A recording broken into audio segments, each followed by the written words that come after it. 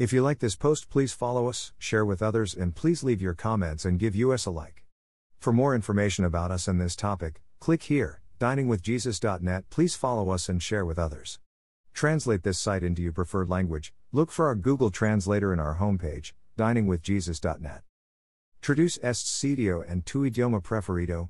Busca nuestro traductor de Google en nuestra página de inicio va, diningwithjesus.net. From Pastor Chris White, we trust the Holy Spirit is doing His work in your hearts. The Lord bless you all. Have a beautiful, joyful day. Que el Señor los bendiga. When we ask a question such as this, we must be careful that we are not calling God into question. To wonder why God couldn't find another way to do something is to imply that the way He has chosen is not the best course of action and that some other method would be better. Usually what we perceive as a better method is one that seems right to us. Before we can come to grips with anything God does, we have to first acknowledge that His ways are not our ways, His thoughts are not our thoughts, they are higher than ours. Isaiah 55:8.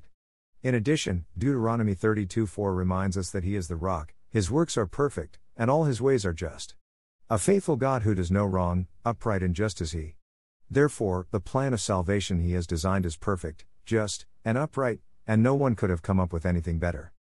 The scripture says, "For I delivered to you as of first importance what I also received, that Christ died for our sins in accordance with the scriptures, that He was buried, that He was raised on the third day in accordance with the scriptures." 1 Corinthians 15:3-4.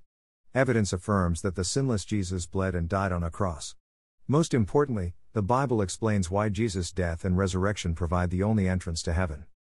The punishment for sin is death. God created earth and man perfect. But when Adam and Eve disobeyed God's commands, He had to punish them.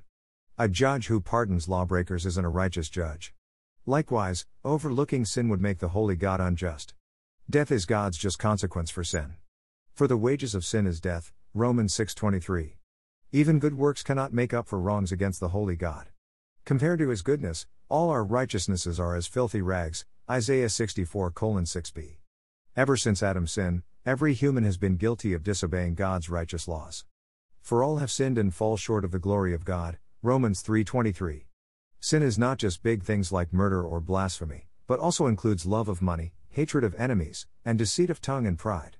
Because of sin, everyone has deserved death, eternal separation from God in hell. The promise required an innocent death. Although God banished Adam and Eve from the garden, He didn't leave them without hope of reconciliation. He promised He would send a Savior to defeat the serpent, Genesis 3:15.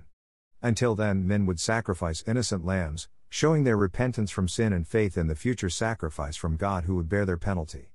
God reaffirmed His promise of the sacrifice with men such as Abraham and Moses. Herein lies the beauty of God's perfect plan. God Himself provided the only sacrifice, Jesus, who could atone for the sins of His people. God's perfect Son fulfilled God's perfect requirement of God's perfect law. It is perfectly brilliant in its simplicity. God made Him, Christ, who knew no sin, to be sin for us that we might become the righteousness of God in Him, 2 Corinthians 5:21. The prophets foretold Jesus' death.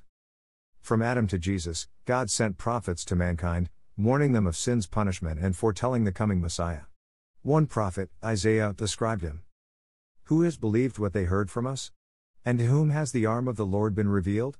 For He grew up before Him like a young plant, and like a root out of dry ground. He had no form or majesty that we should look at Him, and no beauty that we should desire Him. He was despised and rejected by men, a man of sorrows and acquainted with grief, and as one from whom men hide their faces He was despised, and we esteemed Him not. Surely He has borne our griefs and carried our sorrows, yet we esteemed Him stricken, smitten by God, and afflicted. But He was wounded for our transgressions, He was crushed for our iniquities. Upon Him was the chastisement that brought us peace, and with His stripes we are healed. All we like sheep have gone astray, we have turned every one to his own way, and the Lord has laid on Him the iniquity of us all. He was oppressed, and He was afflicted, yet He opened not His mouth, like a lamb that is led to the slaughter, and like a sheep that before its shearers is silent, so He opened not His mouth. By oppression and judgment He was taken away, and as for His generation, who considered that He was cut off out of the land of the living, stricken for the transgression of my people? And they made His grave with the wicked and with a rich man in his death, although he had done no violence, and there was no deceit in his mouth.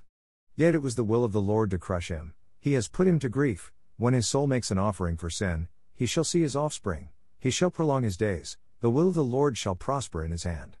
Out of the anguish of his soul he shall see and be satisfied. By his knowledge shall the righteous one, my servant, make many to be accounted righteous, and he shall bear their iniquities. Therefore I will divide him a portion with the many, and he shall divide the spoil with the strong, because he poured out his soul to death and was numbered with the transgressors, yet he bore the sin of many, and makes intercession for the transgressors. Isaiah 53 1-12. He likened the coming sacrifice to a lamb, slaughtered for the sins of others. Hundreds of years later, Isaiah's prophecy was fulfilled in the perfect Lord Jesus, born of the Virgin Mary. When the prophet John the Baptist saw him, he cried, "Behold, the Lamb of God, who takes away the sin of the world." John 1:29. Crowds gathered around him for healing and teaching, but the religious leaders scorned him. Mobs cried out, "Crucify him." Soldiers beat, mocked, and crucified him. As Isaiah foretold, Jesus was crucified in between two criminals but was buried in a rich man's tomb. But he didn't remain in the grave. Because God accepted his lamb sacrifice, he fulfilled another prophecy by raising Jesus from the dead, Psalm 16:10, Isaiah 26:19. Why did Jesus have to die? Remember, the holy God cannot let sin go unpunished. To bear our own sins would be to suffer God's judgment in the flames of hell. Praise God, he kept his promise to send and sacrifice the perfect lamb to bear the sins of those who trust in him. Jesus had to die because he is the only one who can pay the penalty for our sins. If God is showing you your need for the Lamb of God, find out how his sacrificial death can take away your sins, click here. Thank you to Got Questions Ministries. Copyright 2002 to 2019 Got Questions Ministries. All rights reserved.